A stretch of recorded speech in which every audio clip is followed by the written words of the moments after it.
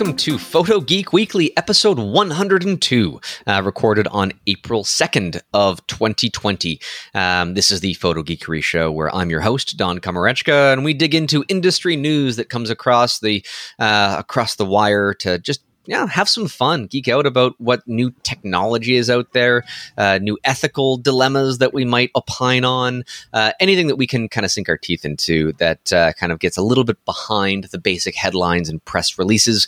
With me this week is a good friend of mine, a Canadian living in Germany, a great videographer and photographer by his own right, a hoser, if I can call him that, in a very polite context. Alan Attridge is with me today. Alan, how you doing, man? All things being equal, doing pretty well. Yourself? Right. I'm surviving. Holed up at home, aside from a trip to the grocery store yesterday, which is probably the last time I'll leave our property for a while. Being kind of stuck at home with a rampaging preschooler is interesting. So productivity is at an all-time low. It is your own, though, right?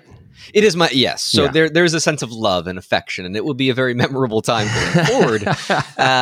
But I'm writing a book right now, or I should say I should be writing a book right now. Right. But I'm sure you're of the same mentality where, if you need to go into a complex project, you can't just give it 30 minutes of your time. 30 minutes is just your wind up, right? You have to get a certain headspace to say, okay, well, throw all of the ideas in your mind and then have a laser focus for 3, 4, 5 hours or so. And then that's when real productivity happens. Well, the issue becomes that it is 3 hours or 4 hours or 5 hours. You can't label it ahead of time. It just happens when it happens. Yeah. So if But if you don't have that dedicated amount of time, Yes. what do you do? That's the issue. And plus, this is what I have explained to my wife, probably every 3 days for 14 years, is that even if it looks like I'm not working, I'm probably thinking of something, or I'm working out what not to do. Or if I'm outside digging a hole and you come and interrupt me, I can start digging that hole again. But if I have 8,000 things kind of in my spiderweb memory and I'm putting them in order and you interrupt, that comes crashing down. Right. And then you have to pick up every piece and put it back into the web where you thought it was, but then the arrangement is never going to be the same. It's pieces missing. And then there's a sense of repetition where I hate doing something complex multiple times, and then you get frustrated. Right. And so I have resigned myself to create one page of my book a day right now. They might be non-cohesive, because then I will dedicate a day to go and make them cohesive again. Because I cannot get that web in the same place as I would have been when my daughter was at daycare and my wife was out of the house, and the whole space is mine. I got to put pants on all of a sudden. Interesting times we are in right now, and the whole industry overall. I mean, I'm sure you're not getting a whole lot of gigs right now. No, and it was going to be a slow time anyway. I'll go on record saying I wish this hadn't all happened. I know it's controversial take, but sure. It for me, I feel very, very fortunate because it's happening at a time when my wife's a school teacher, so she's obviously there's no school here. She's home, working at home. Now she's living my nightmare. And the kids are at home, and we are having the family time, and my daughter actually wants me to teach her math now, which is exciting for me. So that's all great, and I don't know if this would have been a busy time or not for me. I'm okay. I as you know, working in this industry, there are a lot of the jobs come in waves, and then there's the ebb tide, and you sort of prepare for that. Generally, hopefully, you don't you're not living hand to mouth. Hopefully. Well, I mean, some people are, unfortunately, and there's going to be tough times ahead for everybody. Yeah. And we have to kind of step up and help out those that we can without disadvantaging ourselves too much. Indeed. And just try to play this together in a way that allows us, our family, our friends, our colleagues to all come out the other side successful. And that's a challenge because, when I see companies getting inventive with how they can market in these times. I mean, I mentioned recently a pick of the week. It might have been on the last episode that my good friends at Platypod have their macro bundle for lighting stuff still on at a great discount. And so, if you're stuck at home and you need to just experiment and be creative, gear up for minimal cost and stay creative, stay productive, stay in it. But then I got a note from a listener of this podcast, actually during the recording of last week's episode, of another company. And thank you, Mark, for sending me this information.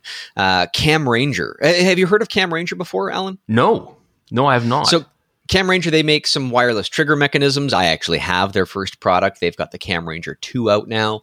And I'm going to read something from their website that they currently have a special deal on. Cam Ranger has been working with our Asian supplier that manufactures the Cam Ranger fabric pouches to bring much needed medical face masks N95 to the US for medical personnel and hospitals, which on the surface, that sounds great. And it gets better before it gets worse. We have over 10,000 N95 masks in transit for immediate distribution and are just getting started. We're also helping doctors and hospitals facilitate purchasing, which is wonderful. Okay. Until I read the next paragraph. Moving on. Yeah. Unfortunately, the next paragraph is where things get me disgruntled.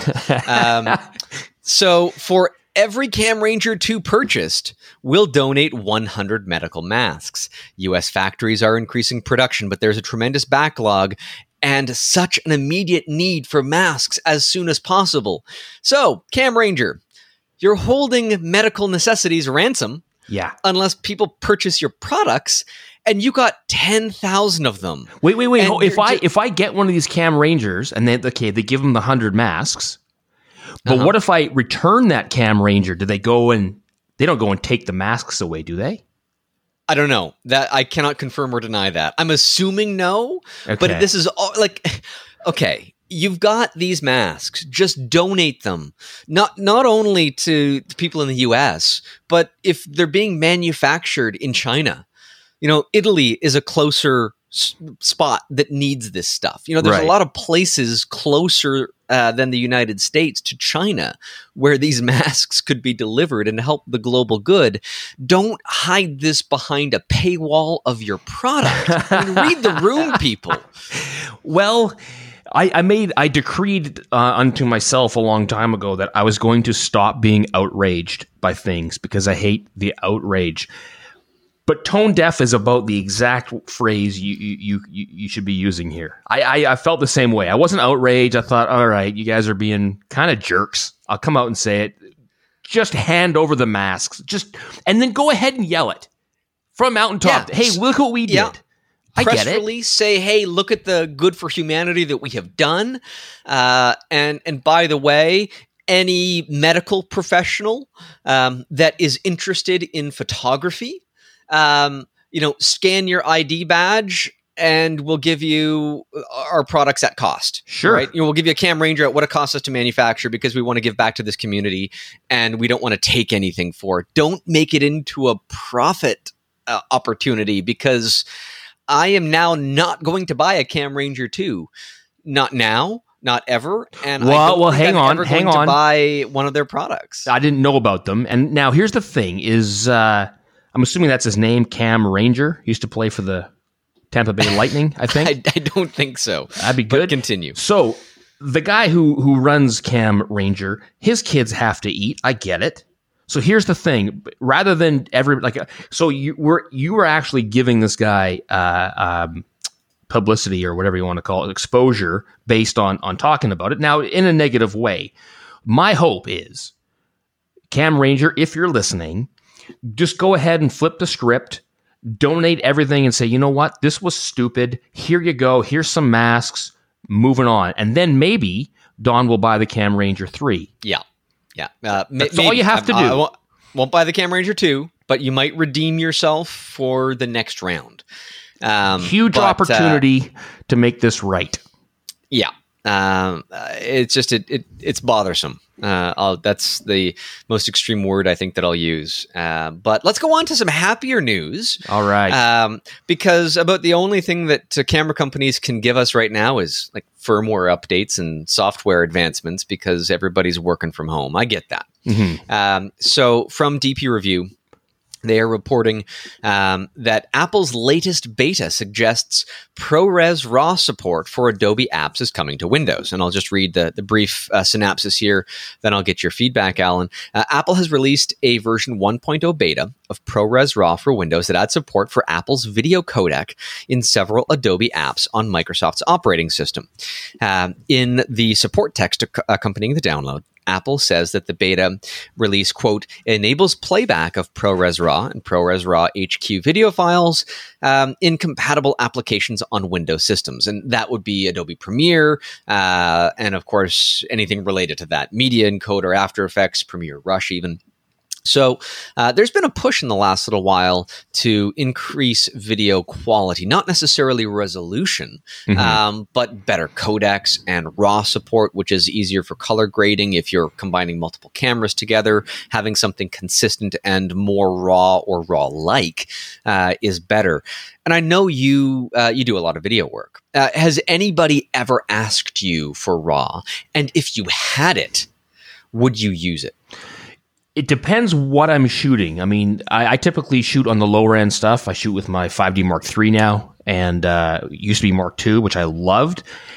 I have been in love with Apple ProRes, the codec, for a long time.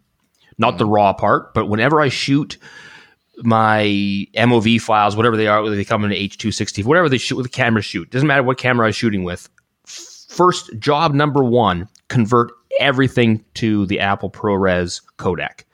Out of the 1 million codecs available, I just love it. It just cuts together like butter. So I do love that. I've always kind of wanted to have the RAW, the flexibility. It says right there, flexibility of RAW. It comes at a price, though. First of all, I like RAW. I shoot when I shoot photos, I shoot RAW. Because, you want to compress the... Even if you just take the RAW file as a still and you just pump that out as a JPEG at the end of the day, because that's all your client needs. There's maybe just a quick little preset that you apply to it, maybe not even, depending on what you're doing. And the end deliverable is going to be a JPEG or maybe a TIFF file, but it's not. You're not going to deliver the raw data. I've never delivered a raw file. Right. But it gives you the flexibility to, and again, there's that word flexibility, to take and say, you know what, I really want to massage this. Yeah. This has to conform to either a particular style, or I have to really, dig into the shadows, do a highlight recovery, match it to other footage, and so on and so forth.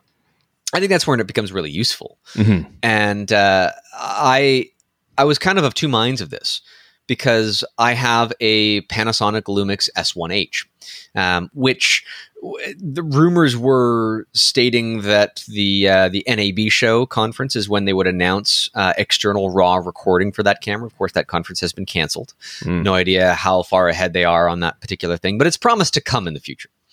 Okay, if I have it, I wouldn't be able to use it because I'm on a Windows computer. And if it would be shooting ProRes RAW, which the rumors are indicating, then I would not have any ability to even look at the data outside of the back of the camera. If it would even, or it wouldn't even be the back of the camera, it would be the external recorder, my Atomos Ninja V.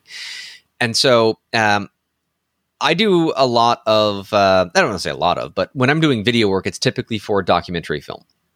And so I've done work for BBC, National Geographic, Discovery, CBC, a bunch of others. And they've never even asked for it. No. I mean, they want the best that they can get, but nobody has yet put in the request to say, hey, we need raw footage. It's not even like a bonus. It's like, hey, if you got it, give it. It's never been on the table whatsoever. Right. But with now it being applicable to both Mac and Windows and being available on more and more platforms, do you foresee more people saying that this is what your deliverable needs to be? It depends if you're so if you're shooting for somebody else, like if you're shooting for National Geographic or I'm whomever, not putting together the final product, right? I'm Exactly. handing off the footage and somebody else is compiling everything together into the final documentary film. Yeah. So thus far, I mean, like, for example, I've shot for a couple of documentaries and an online thing with race cars, and available on Netflix. You can watch 24-Hour War on Netflix, which I highly recommend, by the way, about the Ford versus Ferrari battles.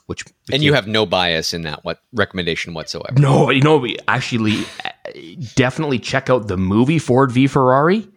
That movie is based on the same book. It is an amazing movie, which I had nothing to do with, obviously. That was Matt Damon and Christian Bale. But I worked on the documentary. I was lucky enough to get some work on that, and I shot with my 5D Mark II.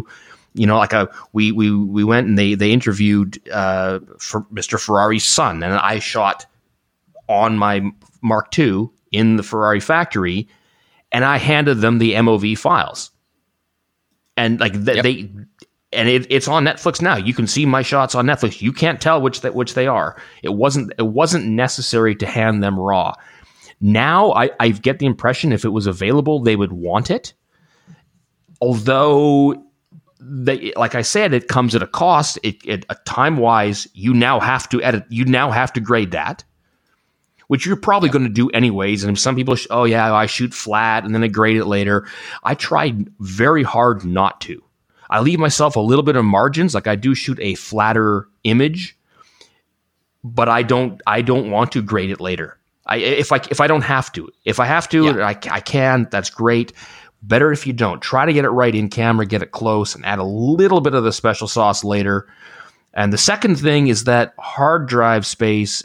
It is going to use an awful lot of it.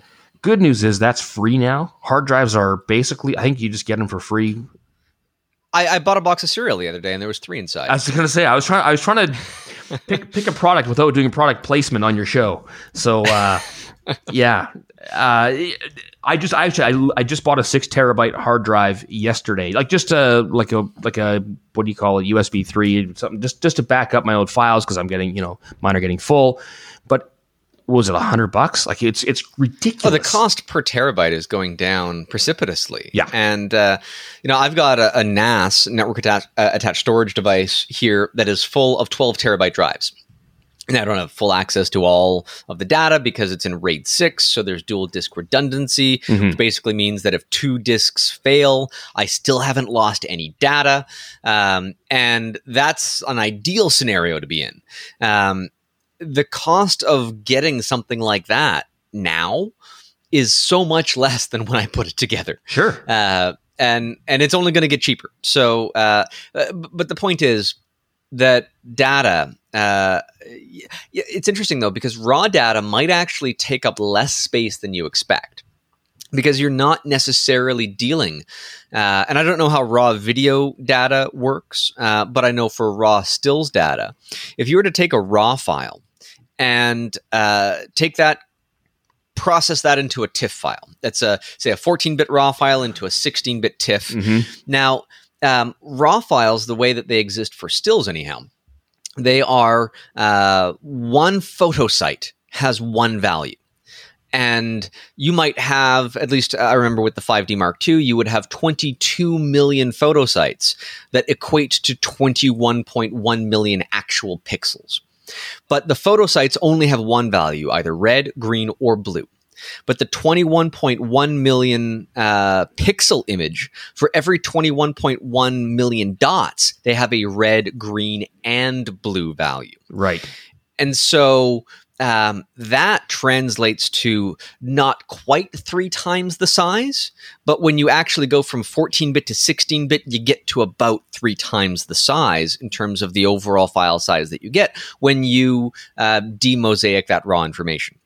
Which, in a roundabout way, I'm basically saying that raw data, depending on how it's processed, how it's understood, and what it actually is at its core, could be a smaller size than the actual finished product if you're trying to maintain highest levels of quality.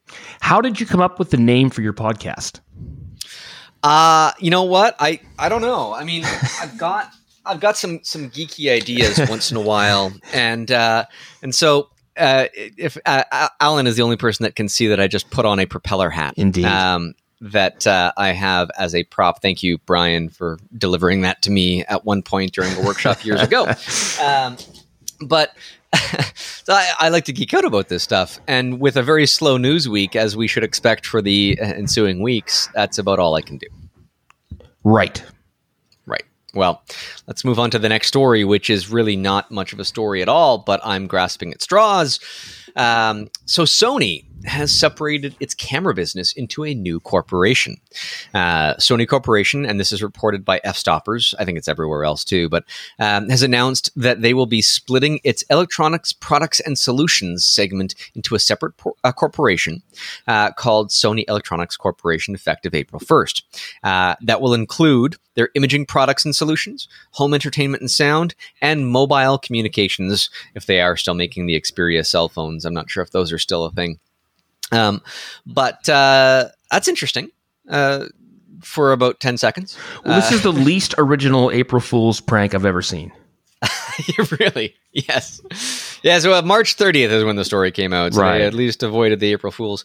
Now, some of this does make sense. There was some rumors, and I'm not sure if it will still be true, that Sony was going to take some features away from upcoming camera models because they needed the DRAM chips for their upcoming PlayStation 5 release. Right. And so there's parts that are shared between these different products. You know, an LCD screen on the back of your camera may not be the exact same as your big screen 8K TV, but they might come out of the same factory.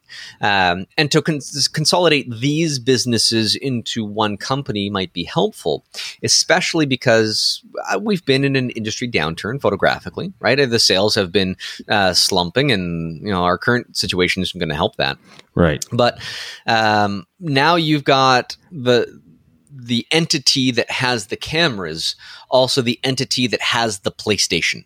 I'm assuming that home entertainment means PlayStation division. I don't know for sure. I haven't read any further into this to see exactly what that means, but it kind of bolsters it a little bit. And with everybody staying at home, maybe not buying as many cameras, this could be a good move for Sony, and it kind of gives a safety net for their camera industry at large. So they separated, but then consolidated certain products?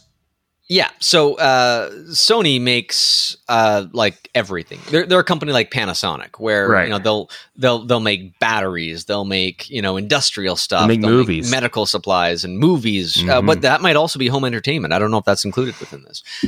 Movies might be a separate division because it's not necessarily home. You'd go out and see it, but regardless, they've consolidated some things under a different umbrella. That's basically what they're saying. And I generally like companies like, I don't like a tie organizer / golf putter / air conditioner / memo making device. Yeah, right? I like when something is designed to do one thing and it does that thing very, very well. And so anytime a company like this would, I thought originally when you sent this, it was, hey, they're going to make their own photo department and that's it. Just go off and be Sony cameras, which was that'd be kind of nice. I'm not going to buy one. Doesn't matter. I'm already gone down 2 different other ecosystems. So, but anytime that someone was going to do that, if they can just be dedicated to making cameras, I would like that. Now, it's probably a bad business idea. I would actually be worried about that though, Alan, because if they did just that, and the industry was tanking, that's them letting one of their divisions declare bankruptcy and disappearing. And I know companies have done this before. You break off an unprofitable company into a new corporation. That corporation declares bankruptcy, and it doesn't drag everybody else down. It's kind of sinister how that works. I don't agree with companies that do that. But it's been done. The fact that they're wrapping it into very successful divisions, I think is a positive note. Yeah, encouraging. Yeah, there is a company that basically does make cameras, and it's called Leica, and you pay for it. Well, exactly. Talking about paying for it, if you had $455,000 US in your back pocket, what would you spend it on? Oh, I I've been doing a lot of aerial photography lately, like spy stuff. me and my uncle, Gary Francis Powers, you know him. Francis Gary Powers, I'm sorry. He changed his name, and now I get messed up all the time. Where are you going with this? And so, we've been using a really low res camera, and so if I had 400, I could really use a new aerial camera. In to the tune of like 280 megapixels, maybe. Should we have rehearsed that segue better? I think that works well enough. Right. So phase one industrial specifically. Okay. Phase one is known for making medium format cameras, and they're expensive and they're good. They're not for everybody, and their industrial division is even more niche. They have just launched a 280 megapixel dual lens aerial system with 4-band capture. What's that mean? Well, 4-band, red, green, blue, and infrared. A lot of aerial surveillance stuff, or I shouldn't say surveillance, like surveying, will look at the rainforest growth, or how trees are, and anything that produces photosynthesis will reflect a lot of infrared light and very specific amounts of it based on the health of it. And so that is an important metric to have within this. The press release and the accompanying website was a bit cryptic. At one point, they say that it has dual 90 millimeter lenses for capturing RGB information, but then it also states that it has a 50 millimeter lens for capturing near infrared information. Mm-hmm. Whether this is a 2 or a 3 lens configuration doesn't matter. It's hell of expensive. In Canadian dollars, I don't know what that would be right now, like 650,000 or something. Right. To a ridiculous amount. Again, maybe this is like a, what the hell, read the room phase one. Nobody's going to be dropping money on something like this right now, unless it solves our current crisis. And I don't think it's going to do that. But from a technology perspective, it's kind of neat. They took 2 of their 150 megapixel sensors on 2 90 millimeter lenses, and they're basically doing a panorama of 2 of them at the same time, kind of like you would do with a regular camera on a gigapan, and you move it around and you'd increase the resolution doing that. But if you've got 2 cameras that have enough of an offset, I don't know if they're angled differently or if they're completely parallel, because that could make some interesting stereographic work as well. But you've got 2 sensors that are then combining together to get that 280 megapixel resolution, which I think is novel. I think it's curious. When you look at the device, it looks industrial. I mean, it's designed to fit in the belly of an aircraft. Right. And that there's nobody's going to be hand-holding this kind of a device.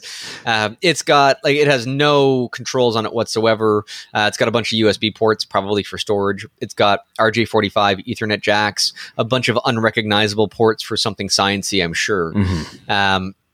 But this technology now exists. Vexel is another company that has produced cameras in this kind of class before, and they're probably even more expensive. I checked out their website. They didn't have any prices listed, which means I could never afford them.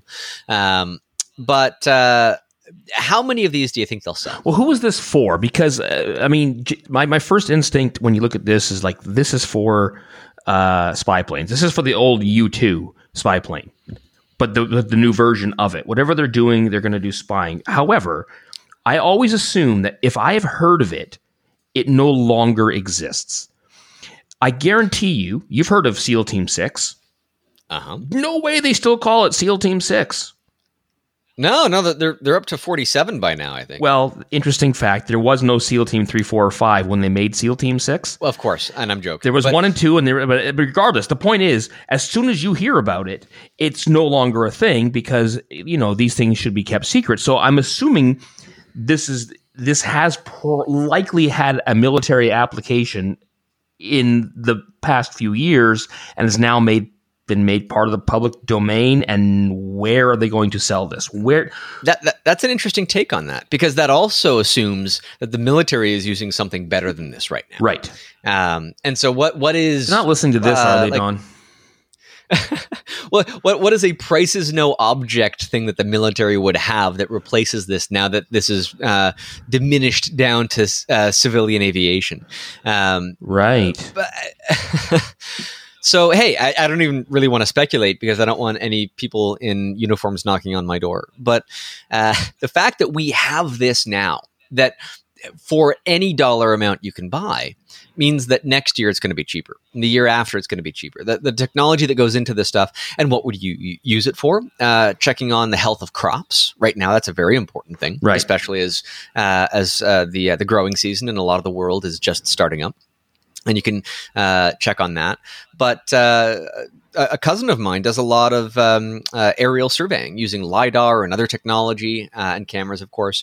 And they might get hired by a nation to do something for a particular project. And so this is the kind of gear that is designed for that, where if you have a government, the government themselves might not own these devices. Mm-hmm. They're going to hire contractors that have purchased it that will make the return on their investment based on government contracts, right? That's who this product is for. I can imagine that, yeah. I was thinking like you're going to look at the Great Barrier Reef and see how it's doing with this. Yeah, but I mean, no independent organization is going to do that unless they are funded by like Greenpeace or something, mm-hmm. right? It's going to be a nation state that is going to be the dollars behind anybody making this investment, whether or not the government's buying it themselves. But they're going to be paying for its use in one way or another. Rodent stock lenses, by the way, great medium and large format optics. And but where does the infrared part come in? I mean, the high resolution overhead is fantastic. Why specifically? Like they really dig in with the infrared. What is the upside there? Foliage, because photosynthesis, and I mentioned this briefly earlier, will reflect a large amount of infrared light. I believe somewhere around 85%, mm-hmm. but the amount of infrared reflectance changes based on the health of the plant and the amount of photosynthesis that it can produce. And so that's a very important metric when you apply it to not just it's green in color. Well, that must mean it's vegetation. But how healthy is that vegetation? How much of it is there? It's near infrared, so it's not thermal infrared. That's different tech altogether. And they specifically say a normalized difference vegetation index. Whatever that is, it's important to some people. Mm-hmm. Right. Well, the NVI, yeah, sure, of course. Of course. It's not important to me. It's not important to anybody that's listening to this. So let's move on. What is important to everybody right now is staying healthy, staying safe, staying clean. And so Kodak is helping to that end. Kodak's originally based out of Rochester, New York, and New York is being pummeled by our current state of this pandemic. So Kodak is supplying, quote, tanker loads of alcohol to New York State for hand sanitizer. If anybody's been reading the news, which you should do much less because it's just very depressing right now. But here it says, for every Kodak brownie you buy, we will give one free hand sanitizer. They do not say that. Right there. I'm sure that New York State has purchased this from Kodak. I don't think that this is just completely philanthropic from Kodak's perspective. But hey, they had the supply from whatever film production work that they were doing. And New York State has started producing hand sanitizer in massive quantities. They're stating, I think, like 75% alcohol. And I don't know what alcohol it is, whether it's ethanol, methanol, whatever, isopropanol. It tastes great with tonic, though. I've heard. Well, I mean, don't even joke about that. But if it's ethanol, yes, of course. And there's a lot of distilleries that have switched from producing gin to producing hand sanitizer. But still, don't drink hand sanitizer. Don't do it. But the idea that Kodak just had massive amounts of ingredients that could be repurposed for what equates to humanitarian aid, even though it's within the United States, I think is a great idea. You're sourcing things from just about everybody now. And Ilford, in the same basket, has shut down their film production until further notice because, well, I'm sure the demand is still there, but keep people safe, man. I mean, if people don't need to be in close proximity in a factory, don't let them be there, right? Yeah, in the film versus digital wars, I love film, blah, blah, blah. It can wait. So if something can wait, go ahead and let's just take a deep breath. Backtracking on what you said about, I want to double down on not listening to the news or reading the news. The fact that you sent me these articles, it's the first time I've been on the internet that isn't woodworking videos on YouTube in a week. You're keeping busy with woodworking. Yeah, it's awesome. Building cabinets. I managed to find some wood, so we're doing fine here. But I've stayed off the news. The news in Germany is reasonable. They're very reasonable here, but I still don't really listen. And anything coming at CBC, I'm not. They're not terrible, but the rest of it, it just filters in. It is awful. It is so irresponsible right now. I really wish they would. We talked before we hit record, and we said, hey, the world as we know it it's not going to be the same. It's never going to be the same, which a lot of things might be better. Hopefully a lot of the news outlets just are no longer exist or in their current state, because you would never hear this kind of news. Maybe it's buried in the back page of CNN, but like I said, I will never find it because I'm not going on CNN's site or Fox or whomever to pick a. We bring you the good news. That's what's great. So the ones that you sent me, this is the first time I've been there, so I'm glad. I'm happy to see stuff like this, and especially in a situation where. Whether they bought it or not, maybe they didn't. Maybe New York didn't buy it. Yeah, we don't know for sure. Whether it sounds like New York's just handing it out. Well, I don't know. I don't have confirmation on that either. But if you need hand sanitizer, New York State is making it, and Kodak is supplying ingredients to do so. Yeah, it looks to me like this is a thing where they're going to hand it out to people, and that if that's the case, fantastic. I love the attitude here. Now, but here's the thing, and this is how you know that well. I take this seriously because in real life, not including these last few weeks, in real life, I had an argument with my wife earlier today because I said, I think I've only ever used hand sanitizer once in my life prior to the last couple of weeks. And that was, she begs to differ. She seems to think that when I went into the emergency room, the delivery room with both of our kids, that they made me use it. I think I just washed my hands. I don't think I use hand sanitizer. I had a friend of mine a number of years ago who decided to get leukemia, and so I went and visited him in the hospital, and they made me, obviously, and so out of respect, hand sanitizer, of course. My friend's all better and all good. But I used it that day because of everybody else. Jerk move to get leukemia. Seriously. Yeah, I know. The worst part is how everyone everyone shaves their head in support. All the friends do that. He was already bald. So and I'm only laughing and joking about this because he got better, and I don't want to make light of very critical illnesses because we have too much of that in the world right now, Obviously, but he got better right away. He's good at everything, and so, anyways, my point being is that I loathe. I do not use hand sanitizer. It is the worst thing in the world, except for right now. Yep. Now, please, washing your hands 1,000 times better. But if you can't, go ahead and use the hand sanitizer for everybody else, not for you. Also for you a little bit, though. All right. So, is that going to be your pick of the week then? No, not hand sanitizer. What is your pick? My pick of the week is it's sort of Netflix. First of all, Netflix, come on. I wish I had invested in them. It doesn't have to be Netflix, though. There's a TV show that I'm sure you're aware of, comes out of Canada, that I just recently started watching. That's my recommendation. It is called Schitt's Creek. And just to be proper and make sure that we maintain our label as clean, how do you spell that word? Creek. Sure. SCHITT''S.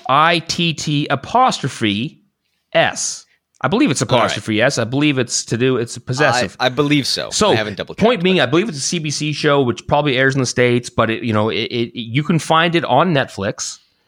And everybody, you're stuck at home. You probably watched The Tiger King, and you're done with that now. Check out Schitt's Creek. It is fantastic. I will submit that it is as good as the first 2 seasons of Arrested Development. Find it. Okay. So you might need a VPN. And you got no skin in the game. I mean, you're Canadian, sure, so there's a bias there, but it's a good show. I'm late to the game. I mean, this has been on for like 5 seasons. Everyone back home's, you watch that? I'm like, I can't find it in Germany. You throw a little VPN in the mix, you can find it. It's on certain Netflix, not all of them. It's probably on the CBC streaming app, which I can't access over here in Germany either. But definitely, that's my pick of the week. All right. That's actually a really good pick. Mine is also something to watch, and I am being selfish. I'm biased about this pick because a while back I created a course for On1 software on macro photography. And hey, if you're bored at home right now, this is a great thing to explore. On1 in the current pandemic has made not just my course, but all of their courses that are normally behind a paywall for On1 Plus subscribers available for anybody to stream. Now, you can't download them, so there are some limitations if you don't have a subscription, but anybody without an account just can publicly stream this entire course that I created for On1. There's about 10 lessons in there, some of them in the field, some of them in editing, even if you don't use On1 software, but you want to get a leg up at your macro photography game. This course is now free for you to use, and you can find that at on1.com/videos/macro-photography, and the link to that will be in the show notes at photogeekweekly.com. Oh, you play yourself in these.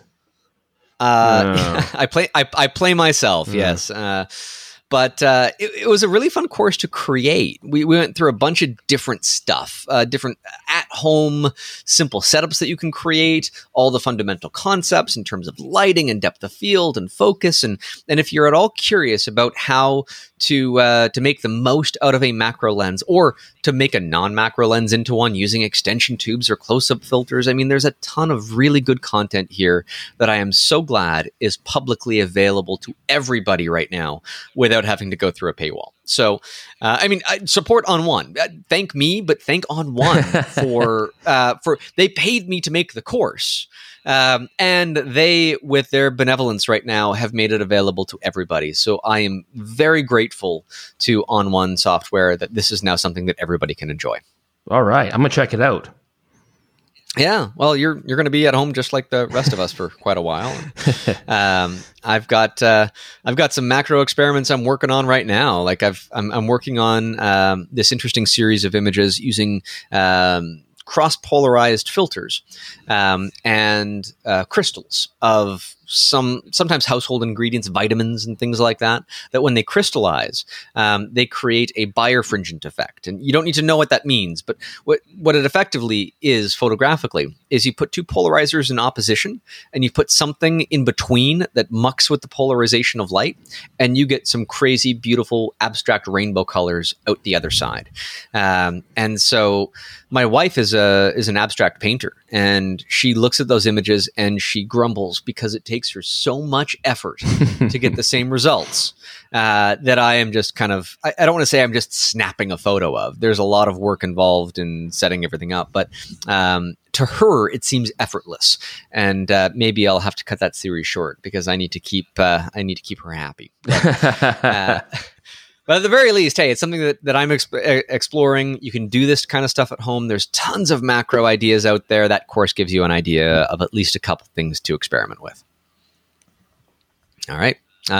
So I want to say thank you, Alan, for being here for another episode of Photo Geek Weekly. I got to have you on more often. And we've done a couple of segments on your podcast on the Two Hosers Photo Show. We do that frequently. Where can people find that and you? Twohosers.com. That's the best place to go. You can find my stuff at alanaverage.com, but I update that never. Check out Two Hosers on Instagram, probably the best place to find us.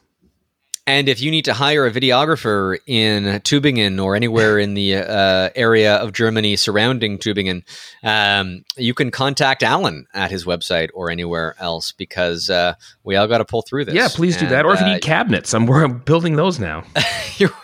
I'd put in an order, but shipping to Canada might be prohibitive, so we'll hold off on that. Oddly, the cost of wood here prohibitive too. So it turns out. Right. Right. Well, hey, thank you for being here, and thank you for everybody for listening, because, hey, we're all in uncertain times. We can bind ourselves together over a conversation of photo geekery stuff, which I will try my hardest to find news stories every week, even though the news cycle is a little bit slower. And so all that said, thanks for listening. It's time to stay in and shoot.